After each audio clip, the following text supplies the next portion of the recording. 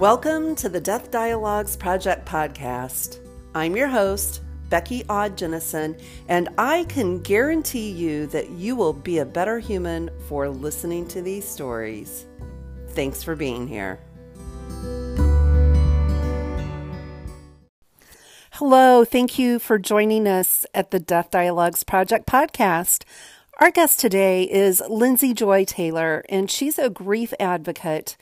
Lindsay's mother was murdered when she was only 13 months old, so part of her story digs deeply into the effects of loss and trauma as an infant.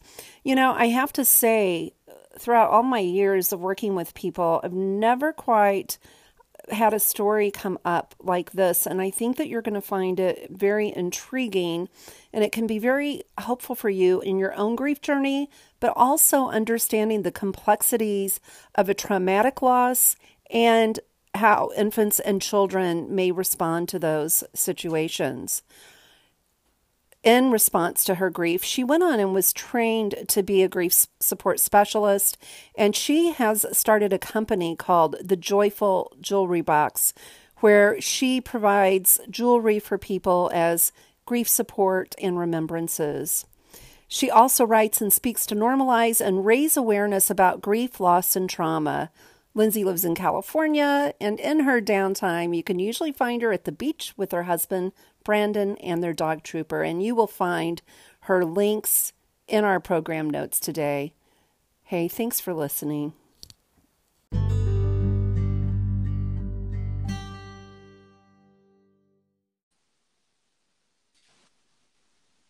Hello, Lindsay. Thanks for joining us today. Hi, Becky. Thank you so much for having me. Well, I'm absolutely thrilled that you've approached us and want to share your story on here. I would love if you would just kind of do what we do and take off telling our listeners about your story of grief and loss, and then we'd love to hear what you're doing as well. Absolutely. Thanks again for having me. My name is Lindsay Joy, and my personal story is that I'm a motherless daughter. And my mom was actually murdered when I was only 13 months old. So not only do I not remember her, but I didn't have a chance to even build a relationship with her. And so growing up without a mom was really, really difficult. And yet at the same time, I didn't necessarily know anything different. You know, as you can imagine, I had to grow up really fast, and I was a really independent child. I have an older brother and an older sister, and my sister really stepped in and assumed the role of my mother in a lot of ways. And so I have her to thank and depend on for a lot of that. But outside of that, I really grew up immediately, if you will. And I don't necessarily have an experience of life that I remember without grieving, if you will. You know, so many people talk about the significance of the before and the after, who they were before their loss and who they became during the aftermath, and really the difference in who those people are. And so that's been interesting for me as I've grown into an adult, really figuring out how entrenched every part of myself is in my grief, right? And really how much I've had to learn how to separate myself from that experience. And growing up so parentified, if you will, I think that I believed that I had a really healthy way of coping without having a mother, if you will. And I don't want to say that I didn't. I was very high functioning and high achieving. I was involved in school. I earned good grades. I had some really long-standing friendships. And yet, as I've gotten older, it has become so apparent how much I really wasn't grieving at all, if you will, or how much I didn't think the so-called grieving process applied to me, right? Because it's, first of all, I think as we've learned more recently in the past few years that it's not the the typical grieving process of 5 stages that we've all been taught and are so widely known. I didn't really see that I fit into any of that. And so it was really interesting to feel like I carried this big weight and this big, massive part of my identity. And yet I didn't feel like there was ever an outlet that I could really express that I was struggling with not having a mother, that I was missing somebody that I couldn't even remember, that I had such a void in that way, you know? And yeah, I totally hear that. It's not like you can look up support groups for children whose mothers were murdered when they were 13 months old. I mean, This is a unique loss story. Exactly. And, my family did do some trauma therapy, as I understand it, immediately after. It wasn't long-term by any means. And I don't want to minimize the impact that it had on them and therefore me as well. But ultimately, I was really removed from that. And so that was another big piece too, is watching everybody in my life be able to remember and talk about my mom. I mean, mostly with the exception of my brother and my sister. Clearly their memories are very limited, but still there are actual memories. I can't even draw on, a visual of that. So how much older are your brother and sister than you? 6. My sister is 6 years older than me, and my brother is 8 years older than me. Okay. So yeah. I was a year old. My sister had just turned 7, and my brother had just turned 9. So certainly very much children. But I think as an adult, and I'm not trying to speak for them, but as I have deepened my understanding in my own personal and professional work in grief, really just seeing the differences that those developmental stages has had for each of us. Yes. And how differently we all approach the very same loss. And so, and I think it's important to say that because it was such a tragic circumstance, everybody in my life was traumatized as well. And, I think, in my opinion, in a lot of ways still carries trauma to this day. And so in no way was I ever told not to grieve per se. I was never told not to remember her. I was never told that it wasn't a big deal. So I want to communicate that. But I also think that the lack of communication, or the lack of the intentionality, because we were all just in so much shock, really didn't facilitate an environment where I felt comfortable to talk about any of this. Right. And so, and then you develop the identity that you're so strong and you're so capable, and people really grasp onto that piece of your story, I think. And I don't even know that this is a piece that I even recognize until I'm saying it to you now, but you identify with that resilience, and you don't want to let other people down and let yourself down, if that makes sense. Right.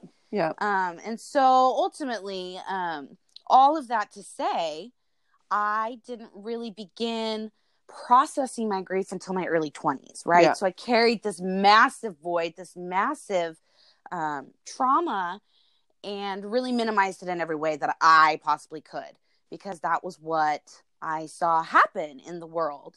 And, can I interject? Of course. And ask, just to paint us a bit more of a picture about after your mother died, what was how were you raised? So give us a little sense of that, so we can have a context.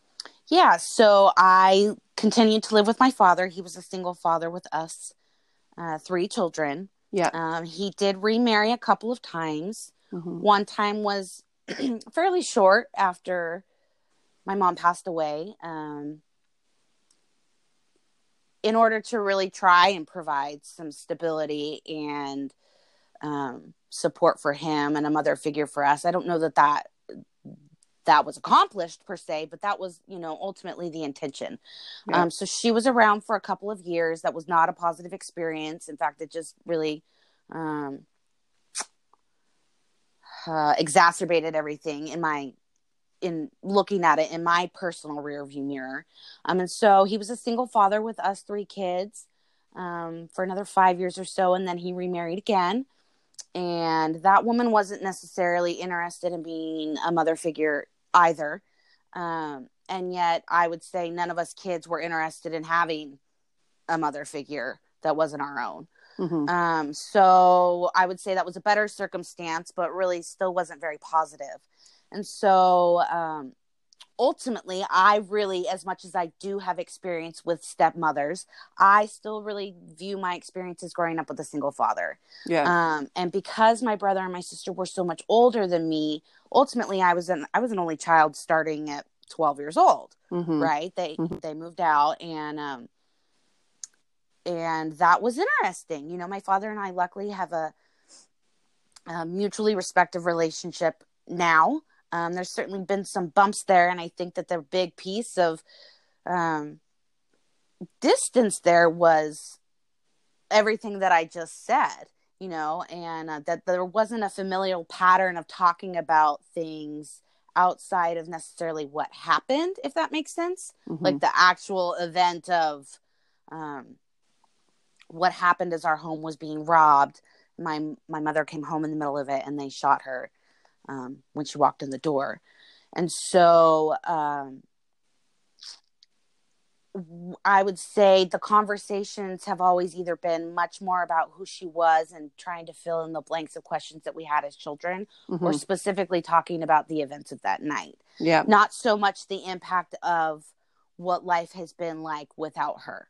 Because I think we're still navigating that. We're still figuring that out. You know, a big piece of what I've said, and I'll just repeat again, though, was for me, it took 20 some odd years to even begin to dig into this. And I would Right. say in a lot of ways, I'm sort of the ringleader of that in our family, the catalyst of this is important. We need to talk about this. This matters to me. Mm-hmm. And again, my family's been really respectful and never trying to say no to that, which has been really beautiful. There's been a lot of unexpected healing that's come out of that. But ultimately, to answer your question, full circle, is, you know, it was a massive part of our lives, and yet it also was kind of swept under the rug. And Is there a time you remember being the first recognition, aha, that I don't have a mama? You know, yes, can you tell us about that a bit? I would say my 8th grade graduation, for like a conscious memory where I was connecting the dots. They played a song and gave you roses to take out into the audience to give to your parents. And essentially it was my dad and my second stepmother. And it was like, I don't want to give her a rose for all sorts of reasons. But the primary one is that she's not my mother. My mother should be here. And instead of overlooking that, by giving you the rose, I want to take time and mourn for my mom. Right? Because so much of that is, we talk about how grief is so much of love and honoring our person and keeping their memory alive. And I feel like in a lot of ways, I got a really late start on that, you know, Mm-hmm. and again, understandably so. But that was the big sort of like, oh, this isn't the way that life is supposed to be.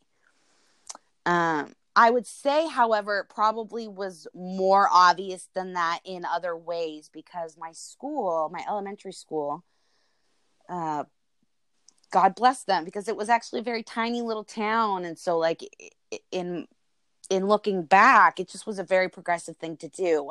I wound up on somebody's radar, and I was pulled out of class with a handful of other kids, and we would do play therapy. So I don't actually have much information about that, other than I remember how significant that was for me, that it felt important, that I appreciated the attention, for lack of a better term, even though I had no idea what the purpose of it was at the time.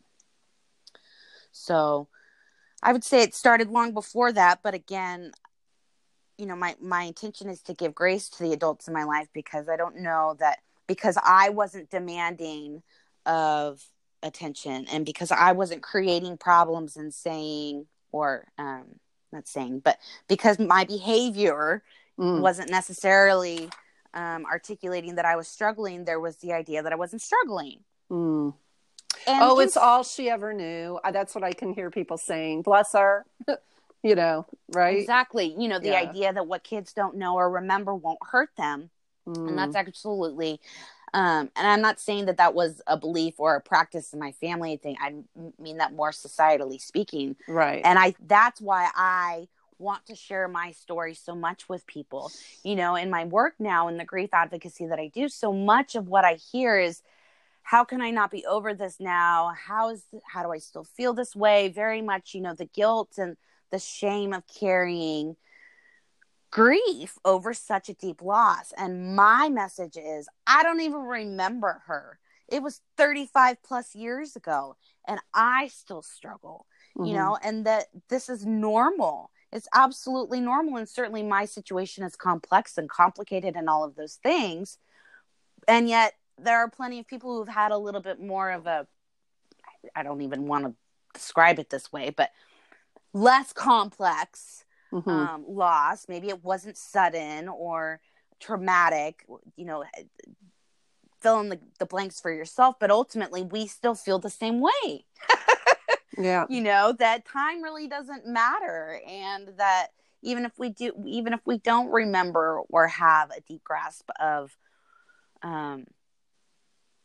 the depth of that relationship as an adult, right? I mean, as an infant, that is the only relationship in my life, right? That is critical. That is primal. And so, like, from that standpoint, it's absolutely devastating. And it's important to me to really communicate that to the world, that it's simply not true. That, first of all, that grief is lifelong, and it's definitely not one size fits all. And ultimately that it's the connection and the love and those relationships, not necessarily the memories, that dictates how it plays out.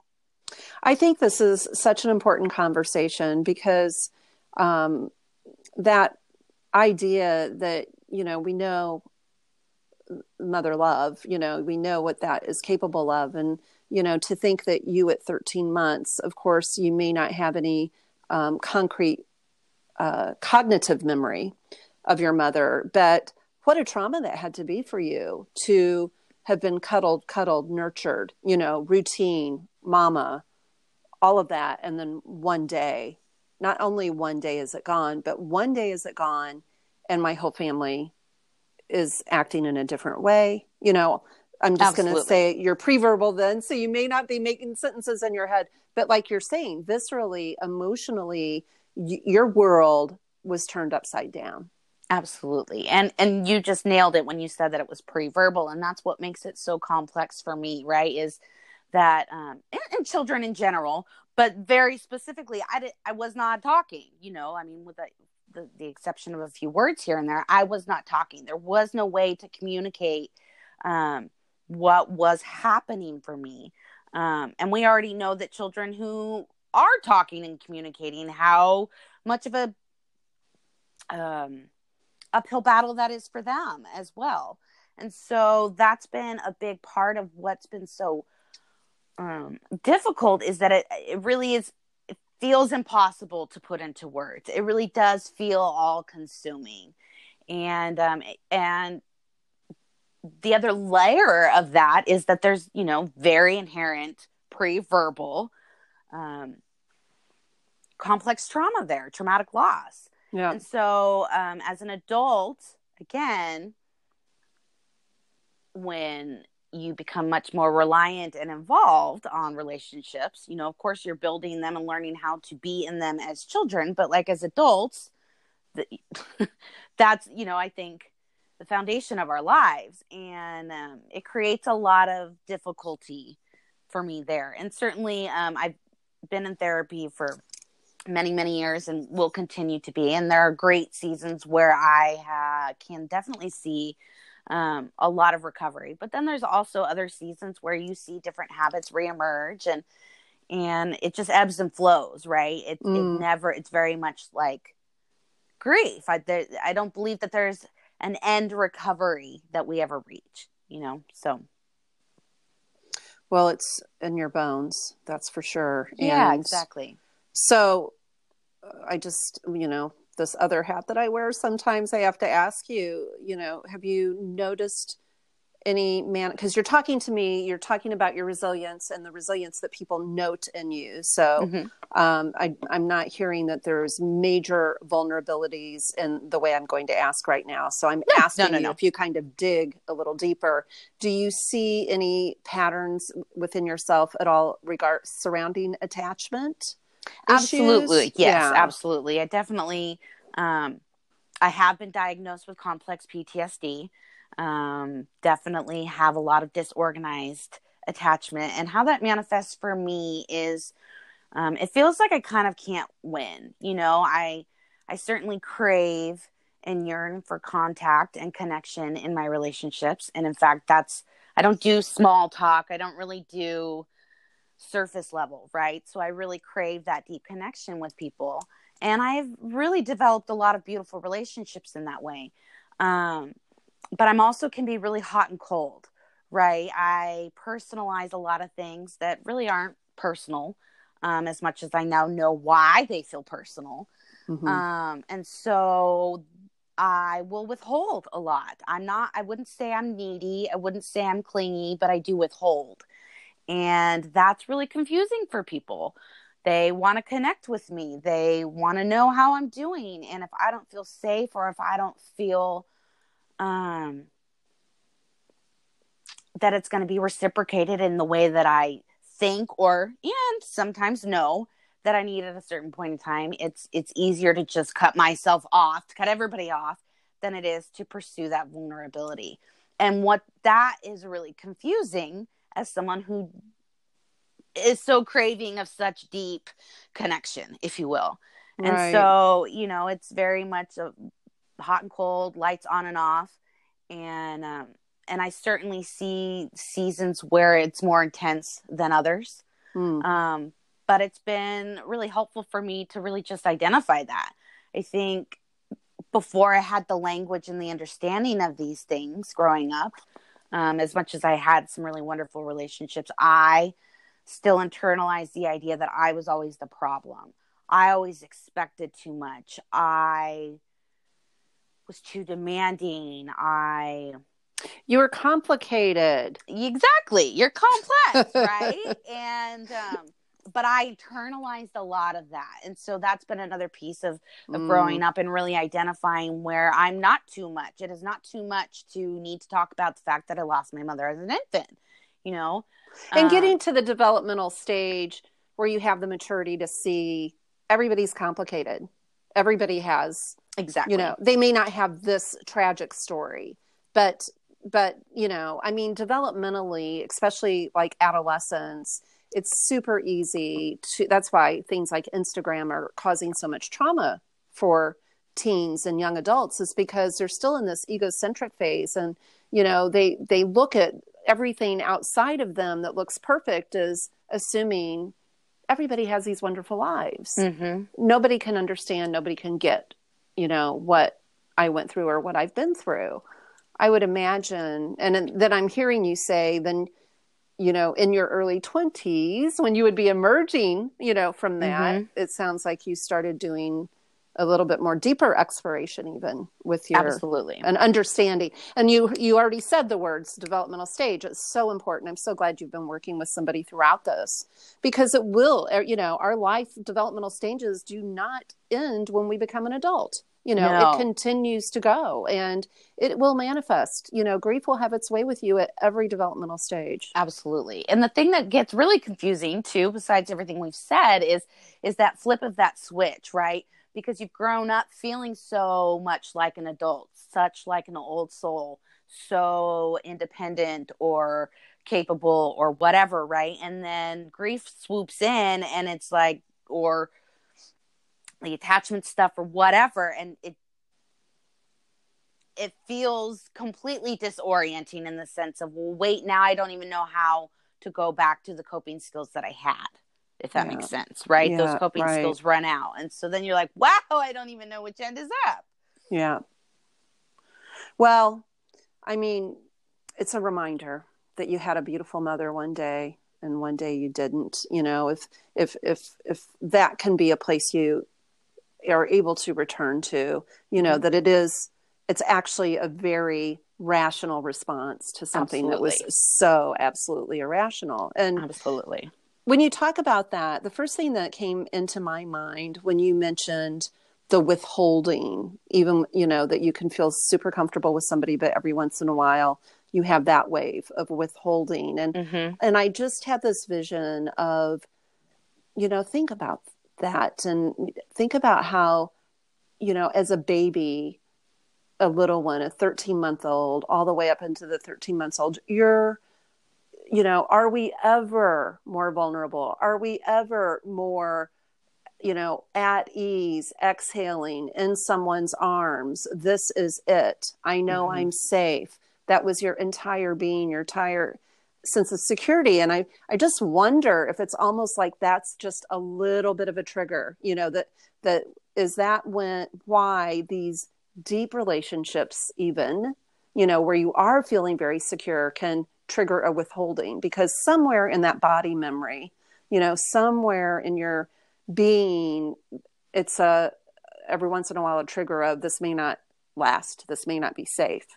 Yes, exactly. It triggers all the, oh, that's going to happen again. And even though, right, something that I've been working on with my therapist is ultimately the idea that the worst has already happened, right? Not in the sense of that the death of my mother is any more important than anybody else, but ultimately I will not be an infant dependent on my caretaker and lose them again. Yeah. Right. And so, and really just having to separate that. Yeah. No, I get right. it. That panic, and understand, that that's the place that I've gone. And ultimately too, you've touched on this many times, that I think is really another important part, is how much, again, the body does remember, right? And we have so much more research and access to information about this now recently, but ultimately, like, that's another big piece of my message, is that how much of this still lives in my body and is kind of the driving force, because I don't have the conscious memories, but my body remembers, right? And so how long it takes for us to metabolize that, and why there's so much residual stuff that we just get sidelined by, that we think has been resolved, if you will. Yes. Where in essence, it's a huge piece of you that contributes to the whole person that you are. Exactly. And where it might not be the piece we, would have wanted, exactly. or, and you mourn it, but, it is these deep losses, traumas in our lives, etc., that make up our entire whole being. And where do we walk forward with that? It sounds like you're, and again, I don't want to be ringing that, okay, there's somebody goes again, you're doing amazing. But, you do sound, and I want to give you credit. This is no mistake. You are doing the work, girl. Right? Thank you. Yeah. Thank you. Yeah. Because there's no fairy dust coming on at you with, Yeah. maybe there was a little fairy dust when you were a baby. Oh my gosh. I'm Yeah. just imagining that. Maybe you had a little, something being sprinkled on you to help protect you and wrap around you. And that's a beautiful imagery. But, in reality, we know this stuff isn't magic. You are doing the work, and I want to really, honor you for that. Thank you. I appreciate that so much. And I love the image of the fairy dust, if you will. And it reminds me that I'm going to take a tangent here for a minute. So you go. Stop me if you want. But in one of one of your other podcasts that I listened to, you were talking about how you wanted more stories of people and sort of that undeniable connection to their person's spirit, right? And so it's not fairies by any means, but what's really interesting for my family, and this has maybe been another piece that facilitated the deeper levels in the last 10 years or so of us processing. But my mother was very very devout Christian, very religious,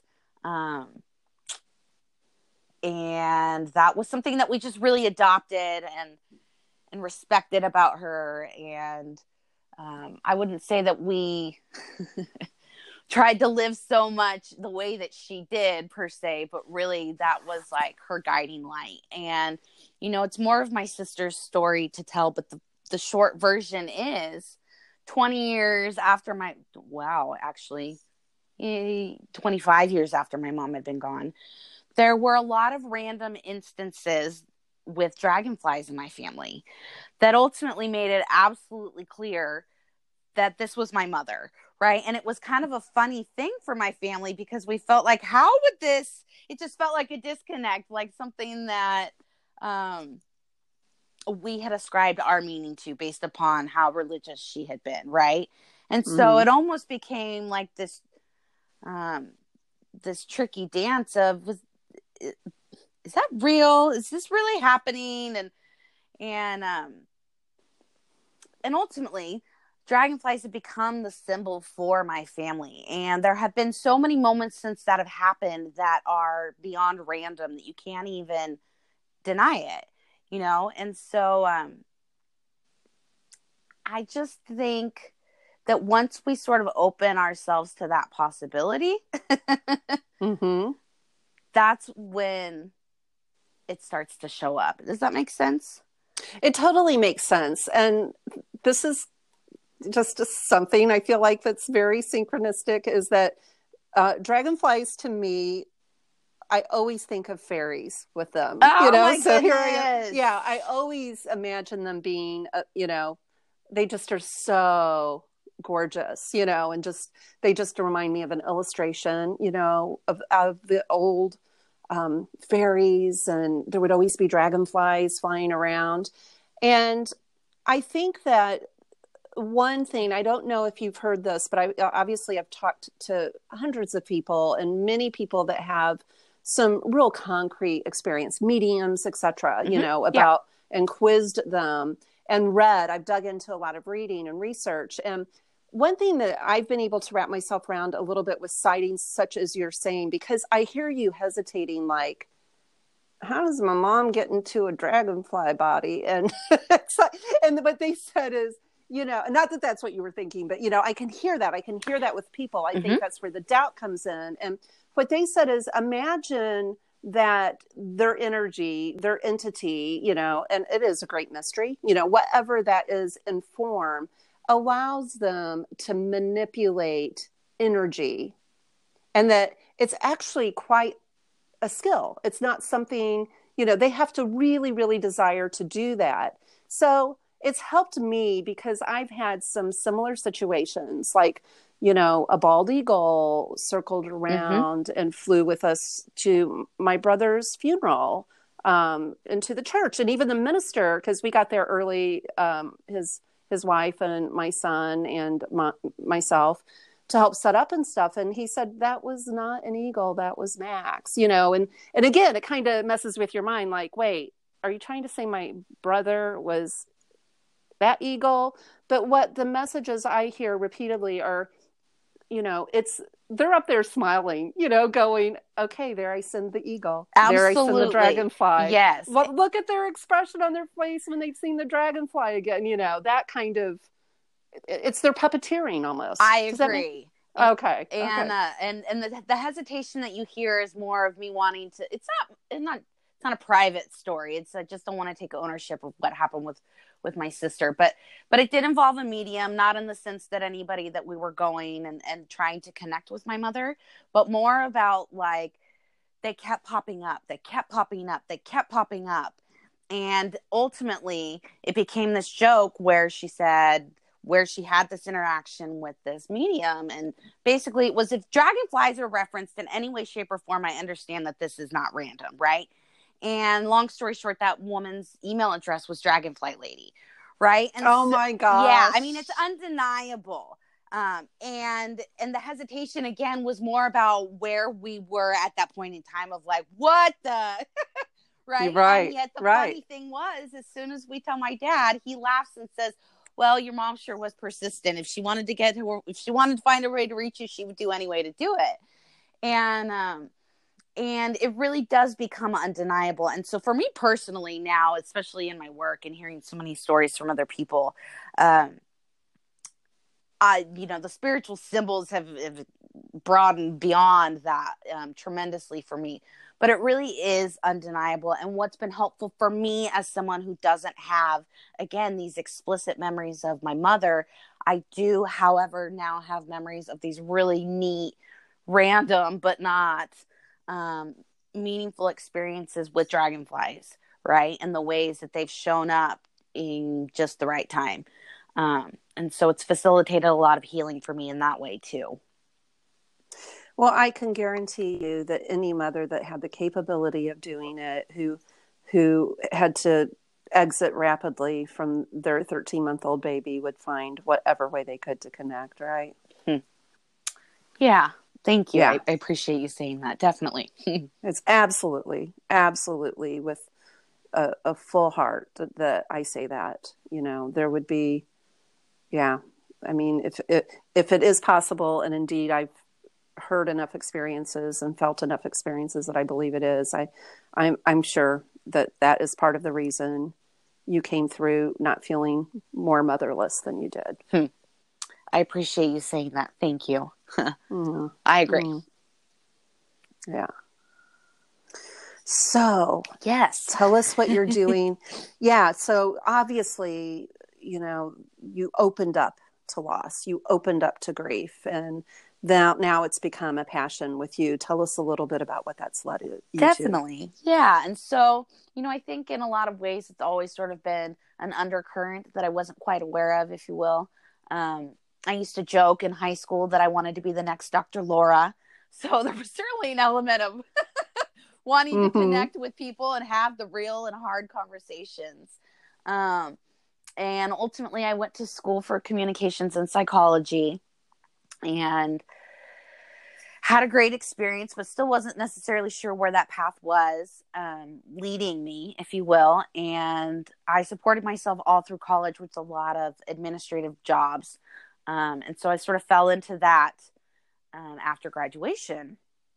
And slowly, that's when really all of my grief and trauma started to emerge, and I just wasn't fulfilled anymore. And it was really interesting. There's very much one prominent afternoon where I was on my lunch break walking and just was so unhappy. And it just felt like the sky opened up and said, you need to go back to school, go back to school, go back to school. So I went back to school and I got my master's degree in counseling psychology with an emphasis in depth psychology. And then, and pursued what, the path of what I thought was going to be a marriage and family therapist. And before I graduated, I realized that still wasn't the best fit because I see myself much more as an advocate. And because of a lot of our previous conversation, that relational aspect really challenges me in a lot of ways. That felt like it wasn't going to serve my clients as well as it was going to serve me, or serve my clients or serve me in the process. And so I started working for a mental health association for 5 years. I absolutely loved it. I ran support groups. I facilitated peer-led trainings and did a lot of administrative work to really just assist with outreach and education. And unfortunately, the funding for that ended, and I was forced to get really creative really quickly when I was laid off. And so, long story short, I opened the Joyful Jewelry Box, which is my business where I make and sell remembrance jewelry and provide grief support to other bereaved individuals. But what's really interesting is that it didn't necessarily start that way. I had a passion for making jewelry in the past. I had connected with another jewelry designer who taught me a lot of the ins and outs of Etsy, and it felt like a good fix for a confusing season. And in doing that, I realized how much jewelry was actually a prominent piece of connecting with my mother as a child. That I used to play with her jewelry box and I would dig through it for hours and hours, not even necessarily playing dress up, but really just touching and poring over her pieces, right? And so really finally actually just all of a sudden clicked that I had always really wanted to support other people that were hurting, that I wanted to facilitate these hard and vulnerable conversations. And yet here I was now all of a sudden making jewelry and using my hands, and it bridged that gap. That realization really was, oh my goodness, this has been a key part of at least getting me through my younger grieving process, if you will. Jewelry is still a very strong way that I connect with my mom as an adult, but just really seeing how much it helped me express myself and the pain that I was in without me even realizing it at the time. And so that is how it kind of all came together. And while it didn't begin as Remembrance Jewelry, that's now my focus. And I have a really beautiful community on Instagram of a lot of primarily other motherless daughters, but really any griever in general. I speak about grief and loss and trauma very generally. I don't want anybody to feel excluded, because ultimately my beliefs extend to all of us, no matter what our loss looked like. So it's been a really full circle and beautiful experience that's sort of still unfolding as I speak. Yeah, I hear you. No, I think, I'm just picking up on the organicity of it, and I can relate to that with the Death Dialogues project. Yes, absolutely. When your life experiences and your loss can manifest in a way that brings something to other people, your people would be proud of, your mother would be proud of. Yeah, there's a deep sense of connection with that, I'm sure. Absolutely. So, yeah. And so tell us a little bit more about the jewelry specifically, if you don't mind. Yeah. So, kind of going actually back to the dragonfly and the symbols, that's a big piece of what I do is I take different meaningful symbols that people hold, whether it's angel wings or dragonflies or butterflies or baby feet, insert anything. I try and take those meaningful symbols and I'll pair them with stamped initial charms, birthstones, etc., so that you can really wear their memory out in the world. You can touch it. You can feel close to it. You can keep it close to your heart. You can share your story. You can not share your story, but still have it, show it to the world without having to explicitly say, these pieces of yourself. And that's how it initially evolved in terms of the remembrance aspect. But now I provide a lot of keepsakes as well, different inspirational and encouraging keychains. I have some apparel where I have some embroidered hats with my mom's penmanship. And then for the word joy, that was a big piece of my story that I didn't talk about at all. I just realized. Well, fill us in. I will.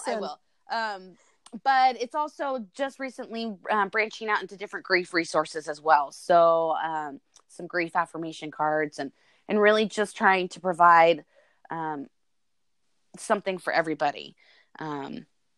Because, for example, men may not wear jewelry, or people may not connect with their loved one's memory in that way. So I love it, as I'm always a big person that likes the talisman kind of thing, wearing meaningful pieces. But what kept coming up with me while you're describing the jewelry is perfect alternative for people who don't want to get a tattoo, but want that kind of meaning, to have on your wrist or wear around your neck. Yeah. Yes. And that embodied idea of keeping their memory alive. Of course, we would want to talk about them and say their names and all those things, but it's also this tangible way of, you're sitting there and you feel lonely and you can grab your keychain or rub your necklace or put your hat on, etc. So it really, it's not only to help facilitate that they were here, but really to create that tangible comfort as well. Beautiful. Thank you. And the piece about joy specifically, and this is something I always try to clarify for people. It's interesting to have a business called the Joyful Jewelry Box that revolves around grief and loss. I think most of us would agree. While grief and joy are interconnected and go hand in hand. Grief is certainly not a joyful experience. However, before I was born, my mom was in a really, or my family in general was in a really extreme and stressful season. And so when I was born, it was very intentional that she wanted to name me Lindsay Joy to represent the joy that they were experiencing in the midst of what was also a really hard time for them. And so growing up, I really didn't, I wouldn't say that I didn't understand the meaning. I think I almost resented it. Right. Because I was angry. I was upset. I didn't want to be joyful. And yet as I've become an adult and really recognized how much attention I've given to grief and how much I've withheld joy from myself as well out of guilt or resentment or etc., how much it really honors her to continue to carry that forward, and how much she really sort of gave me the prescription for how to handle living without her before she even left. Wow. It's kind of how I view it. Yeah. Thank you. Yeah, that is so moving. Thank you. Her gift to you. It was a part of you.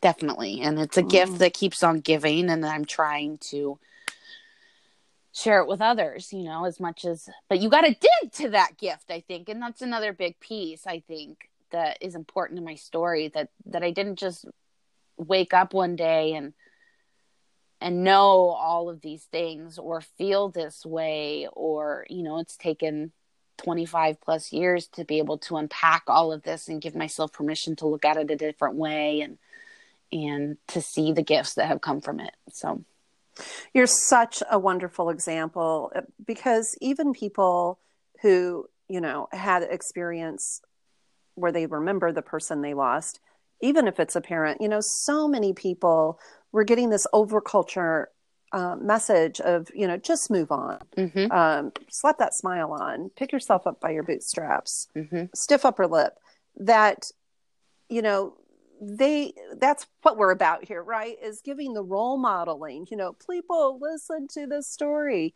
This is the difference between your grief and your trauma manifesting itself. Like, you would have been a perfect example of somebody who could just be manifesting anxiety attacks or obsessive compulsive tendencies and have no clue where they came from, deal with it on your own, feel extremely unfulfilled and unhappy, when in fact it was about the pieces of grief and loss that were never fully processed.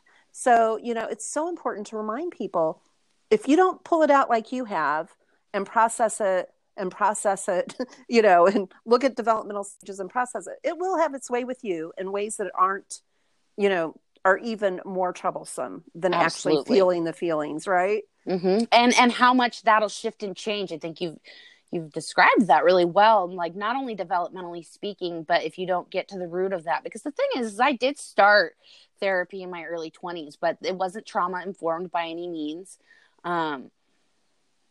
And I don't know that you need to jump headfirst into that, but I think that it was really important that we identified that was a big piece of what was going on, right? And it wasn't. Right. And so there were certain things that, I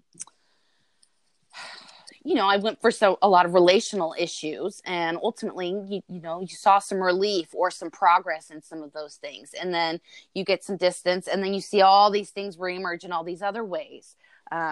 Right. Because then it came back as panic attacks and anxiety and depression. And I still had no idea that I was living with trauma. Right. That was a big piece of, like, of course it was tragic that I lost my mom. Of course it was tragic the way that it happened, but I didn't realize that I was traumatized.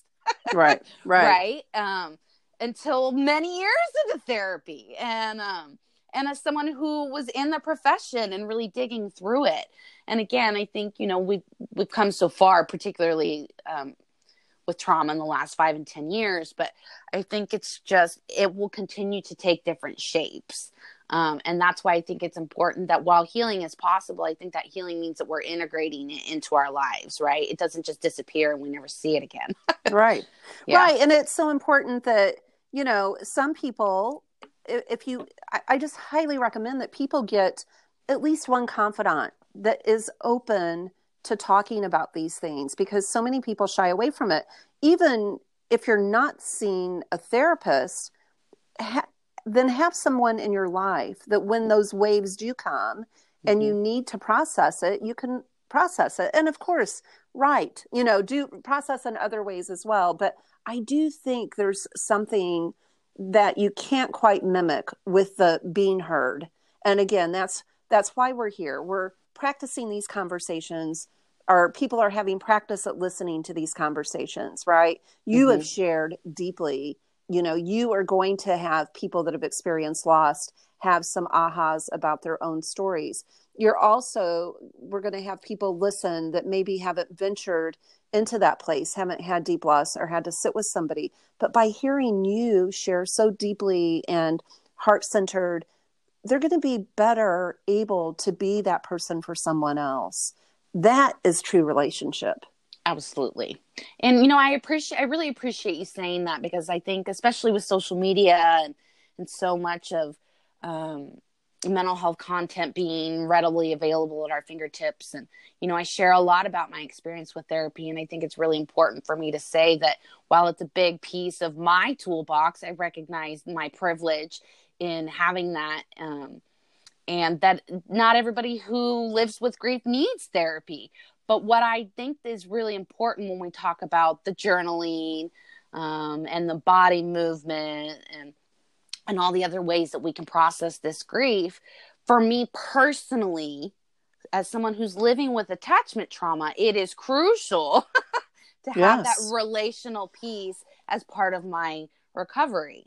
Right. Because I can't develop those skills and heal that relational piece in my journal. I have to do that with another individual. So that's something that I like to really make clear about therapy is the benefit of what you get in that relationship. Certainly you have access to process and visualize and download all of the stuff that you've lived through. But like you said, having a witness to really just create that vulnerability and that compassion and that safety creates a whole nother level of healing, I think. It does.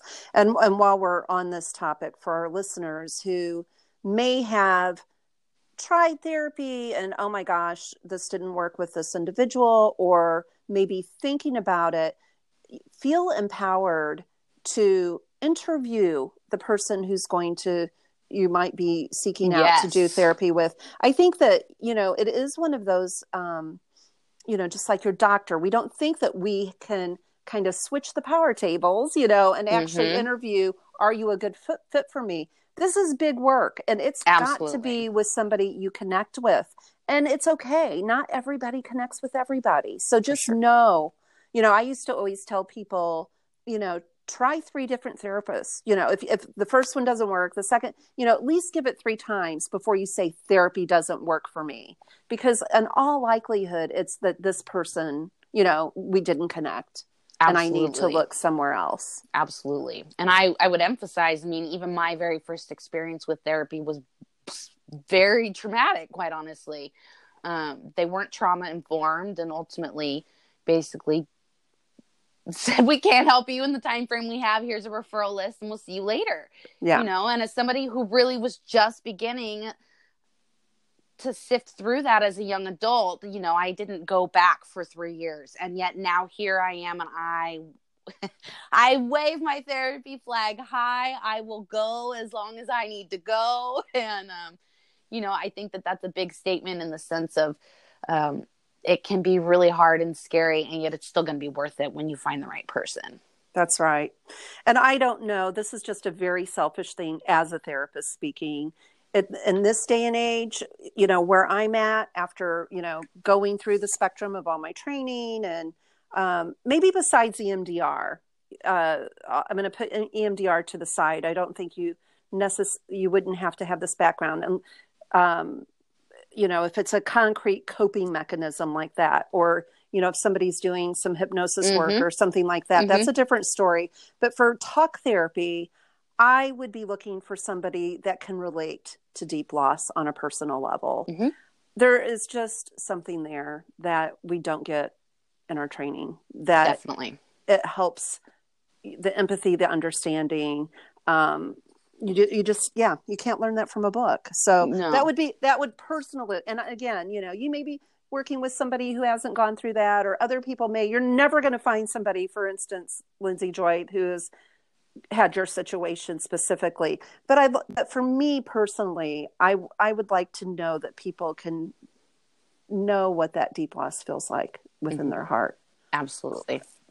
And two, that you have, like you said, not only having that experience, but also that we have the right to ask what do you believe about grief, right? Do you believe that there's 5 stages, and really understanding like what they're bringing, what perspective they're bringing to the therapy room, right? Because you might know before you even oh, okay, well, I actually don't agree. So thank you. I appreciate that. I respect that, but I'm going to try somebody else. Right. So you're allowed to ask, like, what is your perspective? Like, I don't want to, everybody's going to have different questions, but ultimately, not only have you experienced that, but can you share how you view the grieving process through that or something, Right. What's your worldview? And, for stories like we're talking about, how do you feel about the afterlife? Or how do you feel about those things? I do want to circle around real quick, because I am so old that I can tell you a little story about the 5 stages of grief, which I started learning in nursing school back in the early 80s.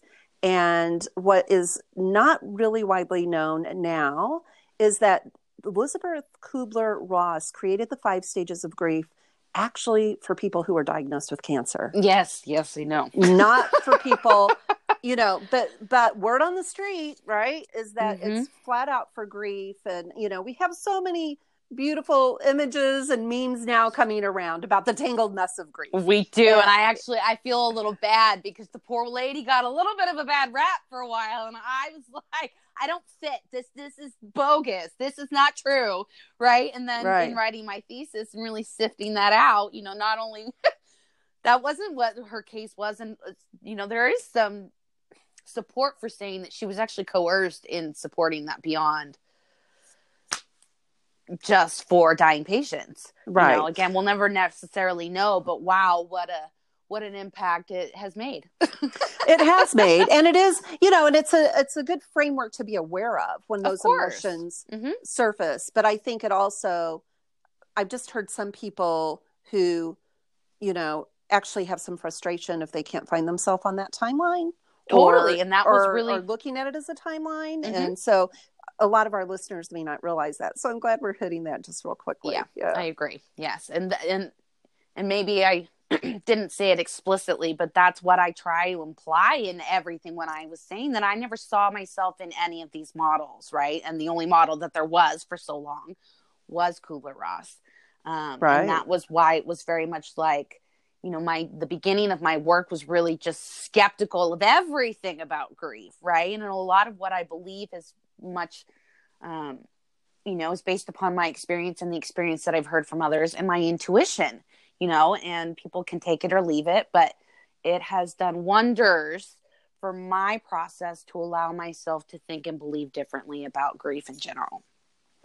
And by you sharing your story with us, that helps me understand more and broaden, and it will help our listeners understand it. And that's my whole point, is we don't learn from textbooks about grief. We can read it and see it as a perspective, but what informs me more than anything else is listening to your stories.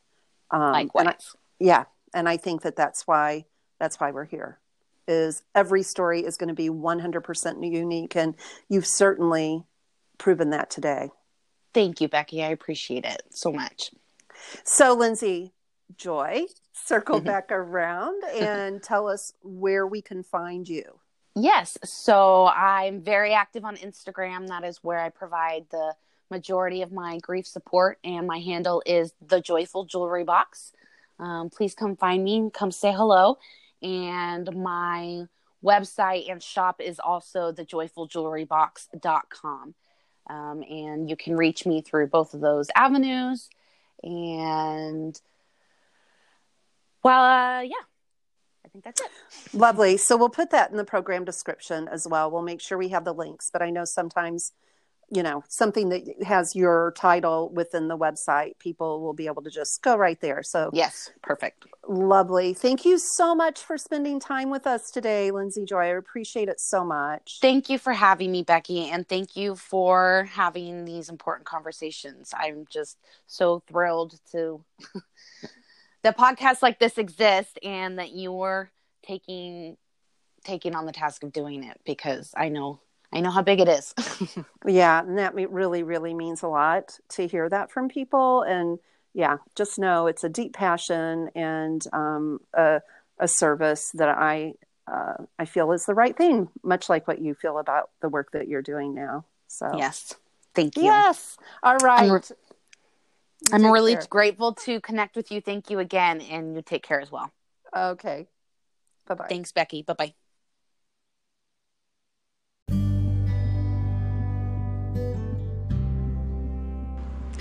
Since you've listened to this story today, I want to tell you about another podcast that I'm really impressed with. I know because you're here that you enjoy hearing people's stories. There's a podcast called And Then Everything Changed that starts at a place in time when someone's life was permanently altered. This I find to be a fascinating starting point, and the host, Ronit Plank, does an amazing job with her guests. Several of you have asked me, when are you going to do an episode on your own story? Well, that's how I know about this podcast, is because I had the honor to be a guest on And Then Everything Changed. And the result is that you can find more about my story and the story behind the Death Dialogues Project. It's an in-depth conversation that you really can't find anywhere else, and I'd love for you to listen to it. You can find And Then Everything Changed on all of your favorite podcast platforms. My episode I have linked on the Death Dialogues Project Instagram profile. I'd love for you to give it a follow and listen to Ronit's wonderful podcast. And I know that you will be pleased that you're listening to it. I certainly am. I'll link that at the end in our subscriber notes. You take good care.